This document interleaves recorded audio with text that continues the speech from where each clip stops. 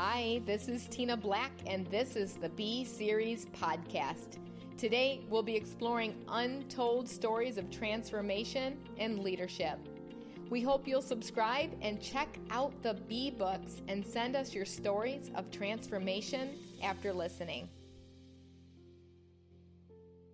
All right, this is a really special moment for me because I get to interview two of my most favorite people who actually brought me into this world, my mom and dad. And I cannot wait for you guys to hear from them.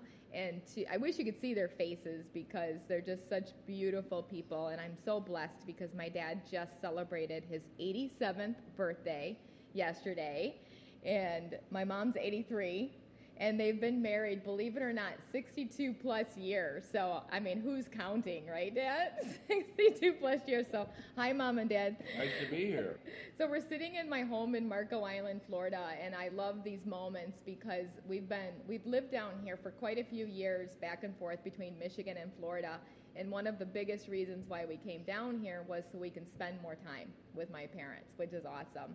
And I want to talk today about the seventh generation principle. And if you haven't heard of the seventh generation principle, no, I'm not talking about laundry detergent, but if you know the history of the seventh generation principle, it's based on an ancient Iroquois philosophy that the decisions we make today should result in a sustainable world 7 generations in the future. And I heard about this from the dean of Paul Mitchell Schools last month, Wen Claybaugh, and I had to look it up and I had to study it. And it's so awesome because watching my parents and the way they have shifted their legacy with our children. So they've had 5 kids. Of course, I'm the favorite. I'm the best, of course, but that's beside the point. But actually, I have amazing siblings. And just to watch like the effect that both of you have had on all 5 kids, and you've been married 62 years, not one of the 5 kids have ever been divorced. And like, think about that. 50% of divorces, or of marriages end up in divorce, which is crazy. And it doesn't matter if you're going to church or not going to church, people get divorced. And so I want to talk about that for a moment because I believe that's one of the number one things that the both of you have taught me is to be married. And in fact, I'm working on a book right now with Brian, my husband, of being married. And I learned most of that from you. And it's funny because I just heard this author speak in Atlanta, Georgia, and he wrote the book Love and Respect. And I remember Mom asking you, like, I asked you this years ago. I said to you, and it came to fruition when I heard this author speak, I said, what is it that has helped you to stay married to Dad all these years? And you said, respect. Women need love, men need respect, right, in a marriage. And so what was it that first made you fall in love with Mom? Because I've watched and observed you over the years, just the love that you have had and passion towards Mom, and then watching you now the last 7 years taking care of her. You know, I came out of the service in the Army in 1954. And anyway, she was working for my sister. Yeah. And I seen a picture of her, and I said, you know, why don't you fix me up with a date with, you know, the person that works with you and for you. And so anyway, love at first sight. It was kind of love at first sight. Yeah. And so anyway, we went out and had a date, and with my sister and her husband, and at the time, and anyway, it was love, I guess, at first sight, and it kept growing. And so it was probably a year and a half after that we married, and April the 7th. Sorry. 7 months. Wow, that's amazing. I love that. Time we met. It was quite a while. Yeah. Anyway, and I was still sowing my seeds from being in the service. I took over the salesmanship in charge of 36 salesmen, and at the ripe old age of about 25, and they were all older than me at the time, But I think they gained respect for me because uh, I could sell more than they could sell, and I knew how to do it, and people liked me for doing it. Yeah, And I love the process that you took and the drive that you had, because that's another thing that you taught me is how to be driven and how to be competitive. Like you set that standard for us, and I want to jump into that now because you took this incredible, like I didn't even know growing up, like how, let's say, quote unquote, important you are, because you never thought you were important. You were such a humble man, and you wined and dined people like Michael Jackson and different celebrities. Like, who's some of your favorite celebrities that you wined and dined? Because the Handelman Company was a music distributor company, correct? And so you turned that company around and really made it millions of dollars. And so I just think that's incredible.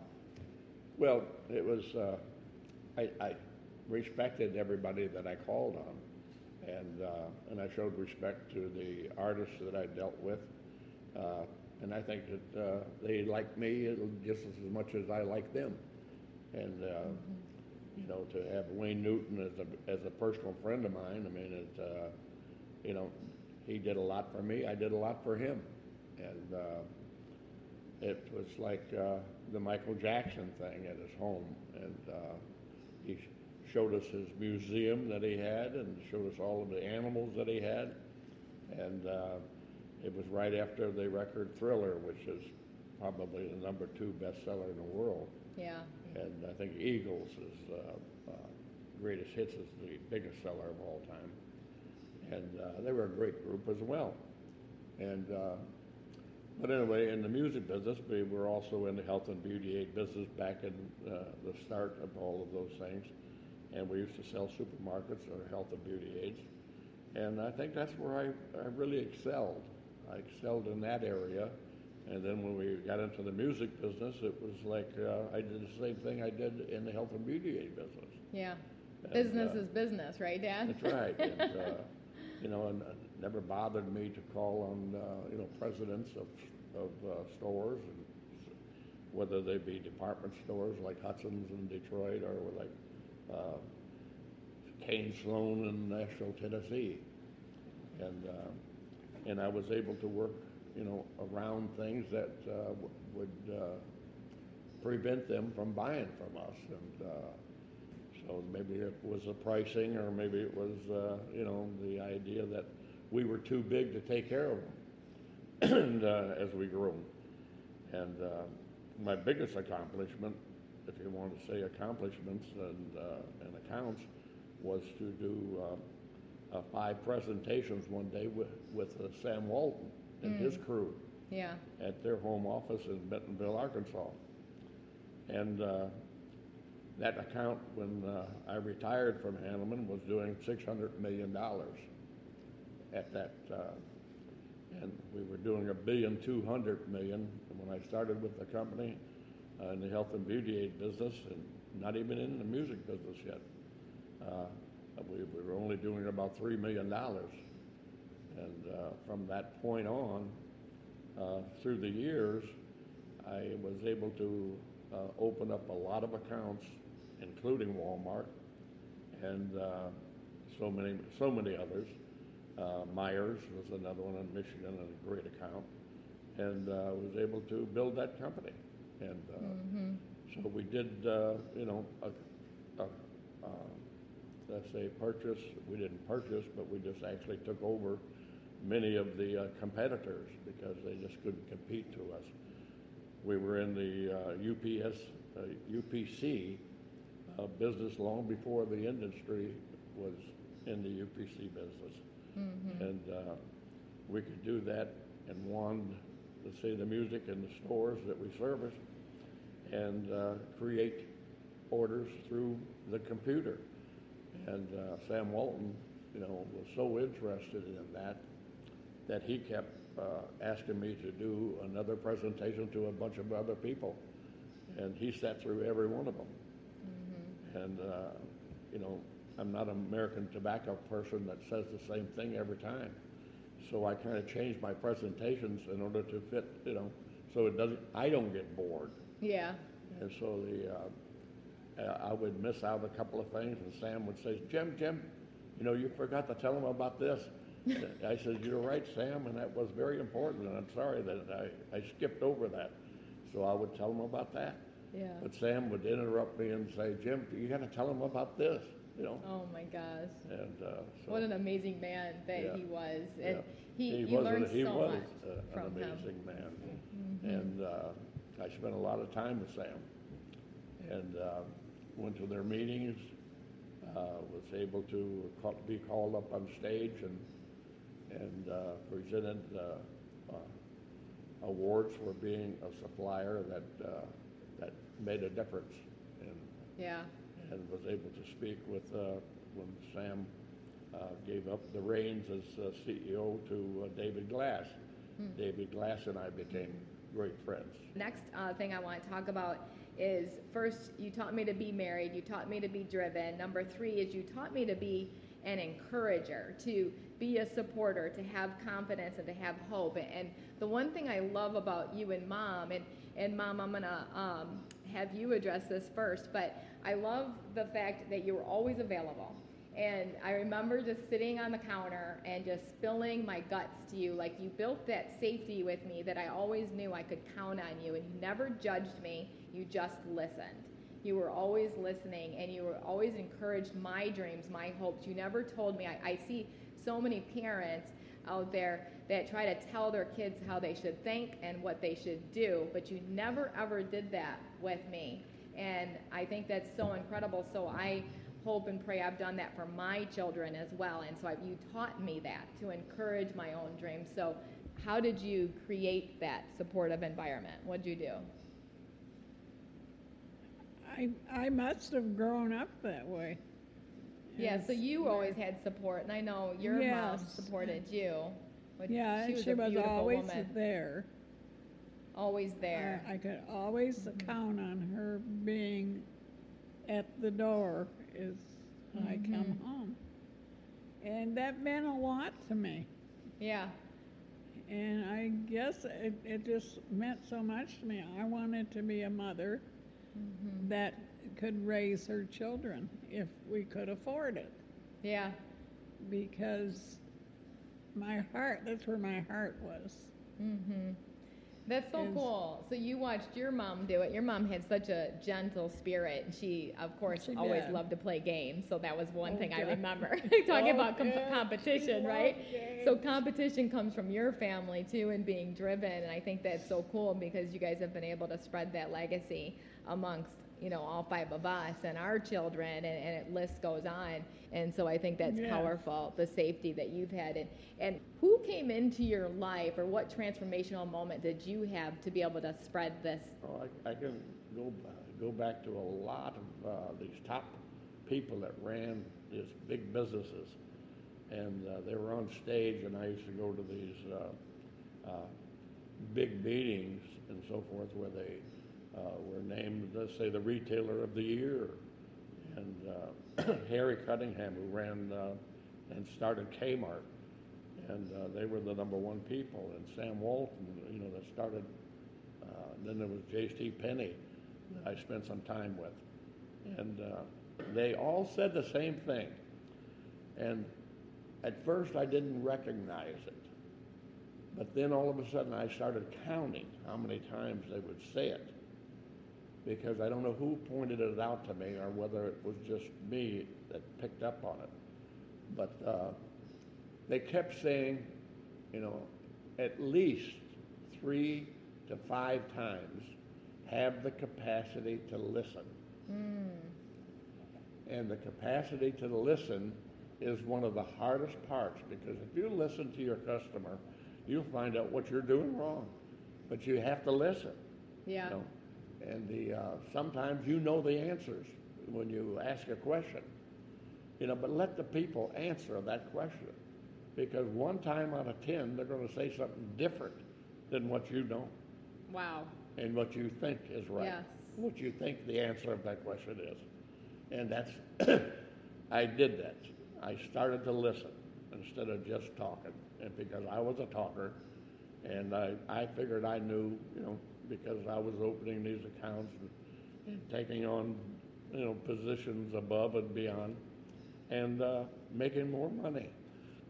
But the key is that I became a good listener. Yeah, I love that. That's a powerful statement. I feel like it's the 5 words of success. Have the capacity to listen, and that's how you became successful. And the other thing I love about you guys is you guys really set the standard in our family of, hey, you don't have to go to college. Like, if you're going to go to college, make sure it's a very specific reason. And when you sat down with me and said, okay, so what do you want to do? Like, what's your passion? And, I had an incredible experience in dentistry. I wore braces for 4 years, and I'm like, I think it's dentistry that I want to do. And so you're like, okay, then find a school that actually can coach you or teach you in dentistry, right? And so I think that's so cool because you didn't force your kids to go to college. And today, all I see is parents that are my age, like the next step is college. Like, you're going to college, and I own cosmetology schools, so I watch this all the time. They're parents that are my age, and they tell their kids, you're not going to cosmetology school. You can't, quote unquote, can't make any money at that. You need to go to college.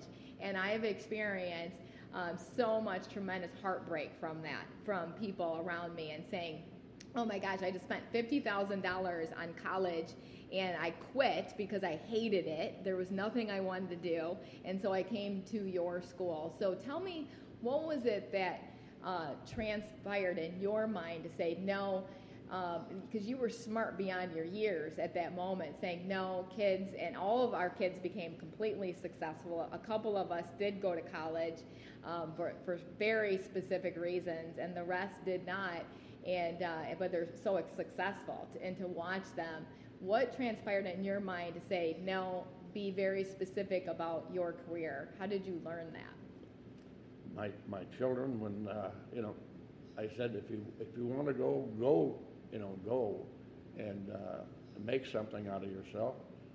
If you have no desire to do that, go do what you can do best and do it better than anybody else.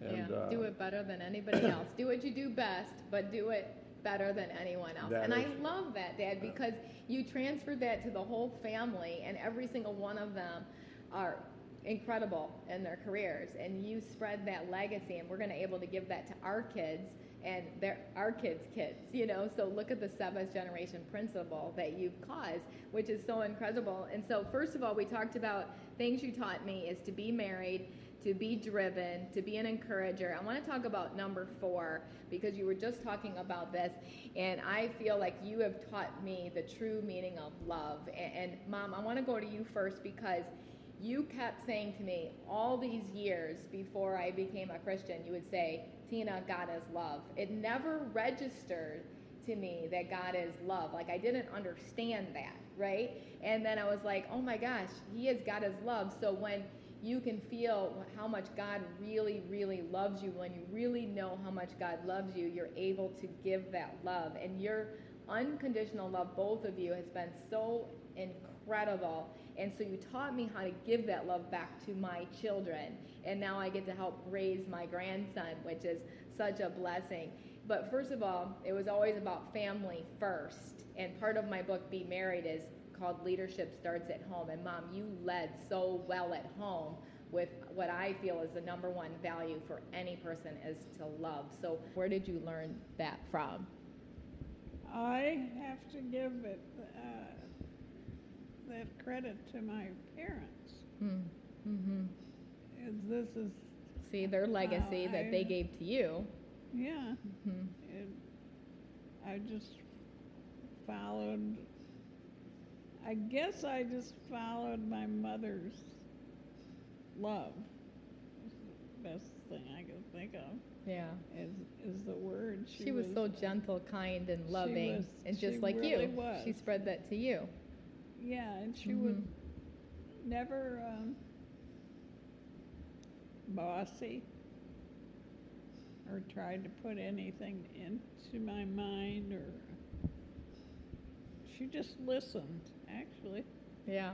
So listening is a form of loving, Yeah. which it you is. always did. I remember coming home from school and just sitting up on the counter and you would just listen. Oh, I'm yeah. sure you had a million things on your mind, like I got to get this and this done, but No, nope. I didn't. You my were kids there first. Important. It was That always family important. first. I enjoyed that, by the Mhm. way. Yeah.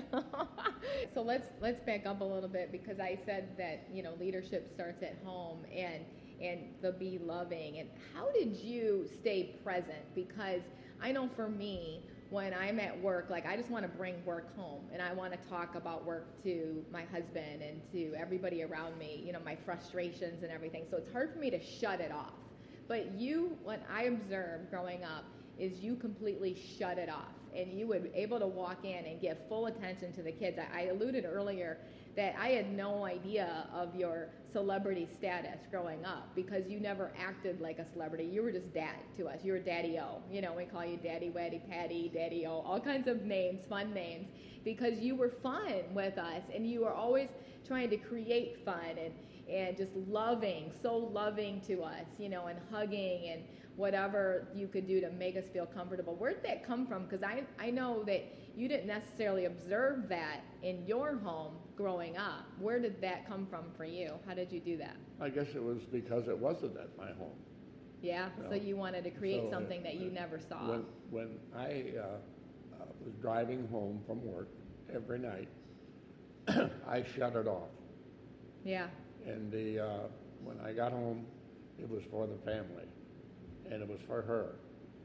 You know, to make sure that you kids were being, you know, kind to her, and if you weren't, that was going to be my job for that night. right. But it was all family to me. Yeah. I mean, I could cut it off.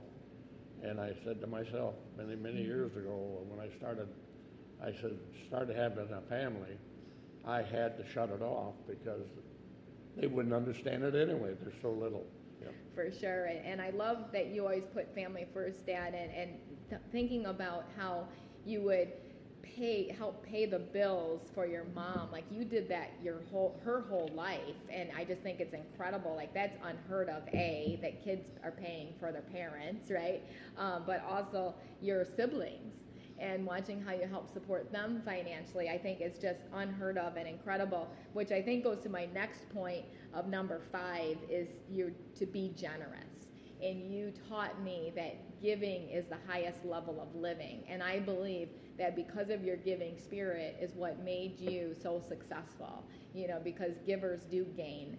And you were always thinking about who could I give to, whether it was someone working on your property, you would overpay them, or whether it was just somebody in need or a waitress or a waiter or anybody and everybody, you always just gave attention to people. And both of you, and I'll have you talk about it first, Dad, is where did you learn that generosity principle? I guess it comes from people that help me, you know, and I help many, many people. If I made a presentation to a buyer, and it was assistant buyer because the buyer was off sick, I would make that full presentation to that particular buyer, you know, and the assistant buyer, and the person, and I love to do it in front of people that worked with me, for me, because I wanted them to learn how to make a presentation, and they could learn something from it. I know a couple of times, I mean, I had some individuals that I had with me, and you travel a long way sometimes in order to make these presentations. And he says, you know, that assistant buyer that you made it to, he probably couldn't make any decisions, you know. I said, that assistant buyer might become president one day of a company. That's right. And who's they going to remember? You know? Yeah. So That's good. And I said, did you learn something from this presentation? He said, yes. He said, I learned to, if I go that far, make the presentation. Yes. You know, and I've had people that say, you know, we can get in here and get out of here tonight and be in New Orleans, late tonight. And I said, if we have to stay 3 days, we've traveled this far over to Wichita, Kansas, you know, from Detroit, Michigan, and I'm not going to rush this presentation at all. I said, you want to go to New Orleans? You go ahead and go to New Orleans. But I'm staying here, and I'll make the presentation alone then. You know? And that was Wow. that was an individual that his father owned a company, and we had just taken that company over, and he was the son of the owner of that company, and he, you know, he was well off. I mean, and got a lot of money for the company, and then he split it with his brother and his father, and but I tell you, he learned something from that day. You know, Yeah. you don't rush an appointment. If you go that far, stay an extra day. Yes. You know, I can always call home and say, I'm going to be a day late. Yeah, Yeah. you always exceed everyone's expectations, and everywhere you go, like you light up a room, and because you're always like, how can I give? How can I be generous? How can I add value? That's who you are, and I just think that's so incredible. I do a lot of smiling. A lot. You taught me how to smile, and I remember you would always say to me is just, if you don't understand people, just smile, right? That's right. And so you'll get far in life, and it's true. That's the number one way that when people ask me, how did you get so far in life? With a great smile. My dad taught me how to smile, and I think that's incredible. Mom, that generosity that you taught, like, where did that come from for you? Because you're one of the most generous, giving, kind people that I've ever met, and you happen to be my mom. So where did that come from for you? As a child, Mm-hmm. it was just something in me. I wanted to help people. Yeah. And if there was a way to do it, I would find a way to do it. Yeah. It didn't have to be. You'd make it happen. You're a make it happen kind of person. Yeah, it That's was, beautiful. The next principle, which is principle number 6, is to be energetic. And so, of course, my husband calls me the Energizer Bunny. My kids call me the Energizer Bunny. But you taught me the importance of building habits in your life, of getting up early and going to bed early. I mean, those are just 2 really simple things of having that consistent bedtime and wake up time. And I remember I would get up really early in the morning to go jogging, and I never wanted to miss out of what was happening in our family's home, you know, so I would always get up early no matter what, you know, because I didn't want to Well, you were miss the out. first one. I was always the first one up. Yeah, and I still am. I'm the first one up in our family, and so you taught me that. Where did that come from, Dad? Let's start with you. Like, you're Mr. Energizer Bunny. You're 87 years old, and I know life is slowing you down right now, and it's not as easy to move, and I'm sure you want to move faster. Like, you still win golf championships, and you're just like crazy maniac when it comes to energy. I've never seen anybody like it in their 80s. But something that I love about you, Dad, that I really think we should bring into fruition is the fact that you never ever disparaged your parents, no matter what you went through at home. You never disparaged your siblings. You never cut down people. You always only see the good in people. And I think that's incredible, because I believe we live in an age of Blameville, I like to call it, of, oh, I'm not successful because my parents did this to me, or I went through this trauma. Yeah, let's, get the help that you need, but move on. Like, let's move forward. I'm all about forward. Like, just go forward. Like, look past the past and move forward. And so you never talked to us ever one time about the atrocities that you really did go through, because you just didn't want to talk about it. And you're like, it doesn't matter. It happened. It passes in the past. But how do you do that, Dad? And how do you stay optimistic? And what advice do you give to people that keep going back to the past? Well, it's real simple. The past is the past. Mm-hmm. And if you had bad times back then, you got good times this time. And what you try to do is make people happy around you. You know what I mean? And that makes you happy. Yeah. So you forget the past. You know what I mean? Yeah. Now you learn from the past, but you forget about the bad times. And there's no reason that in life you should start worrying about something that already happened. Yeah. Let's worry about things that's going to be happening to you. Yeah. And so I've always looked to the future, regardless. Yeah. It's like I'm a very competitive person when it comes to sports. I always have been. I wasn't good at a lot of them, but I'll tell you this: I played. I still play them today, and I give it my best. You know, I mean, and somebody I'm playing with, if they hit a good shot, I mean, I'm telling them that they hit a good shot. Right. You know, what I mean? But when it comes down to making the putt, you know, and winning the tournament, I don't think about that person. I think about that putt. Ooh, that's good. That's Yes. right. Stay focused. Stay in the present. That's right. Yes.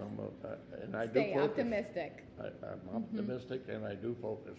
What last piece of advice do you both want to give? And so let's go to Mom. So you're talking to people right now about principles of leaving a legacy. So everything we do can affect 7 generations. So the legacy that both of you left is so beautiful. Any last piece of advice that you want to give anyone that's listening today?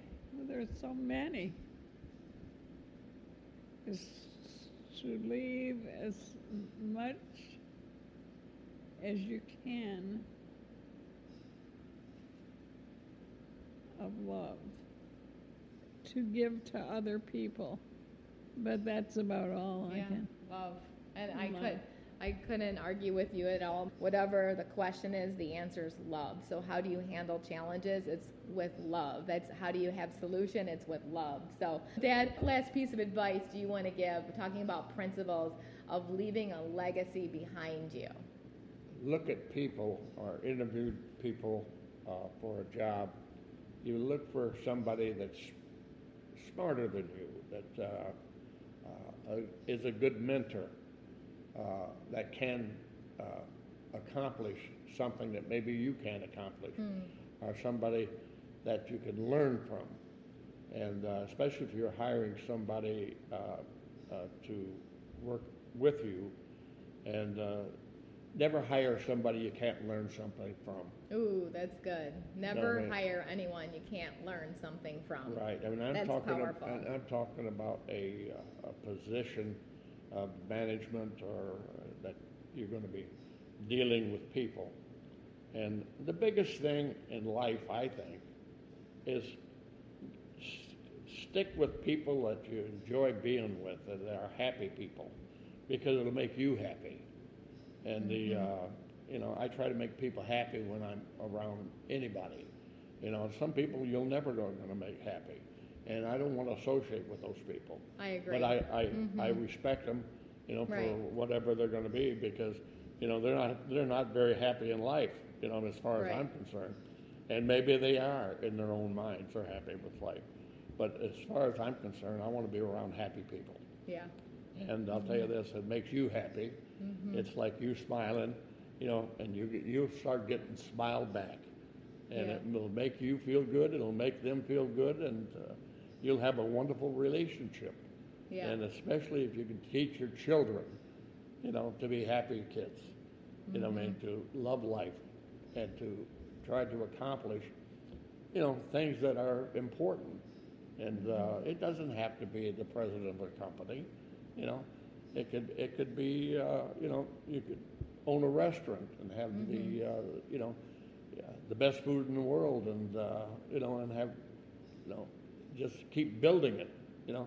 Yeah. And you know, it's like I enjoy cooking, you know what I mean, and it's getting harder and harder for me to think about things to cook, you know, because and but you know, it was important that I learned different things, and so, and I'm still learning, you know, at my very young age. Yes, You know? always be learning. I love right. that you said that, because you are like that, and you're always learning. You're always asking questions, and no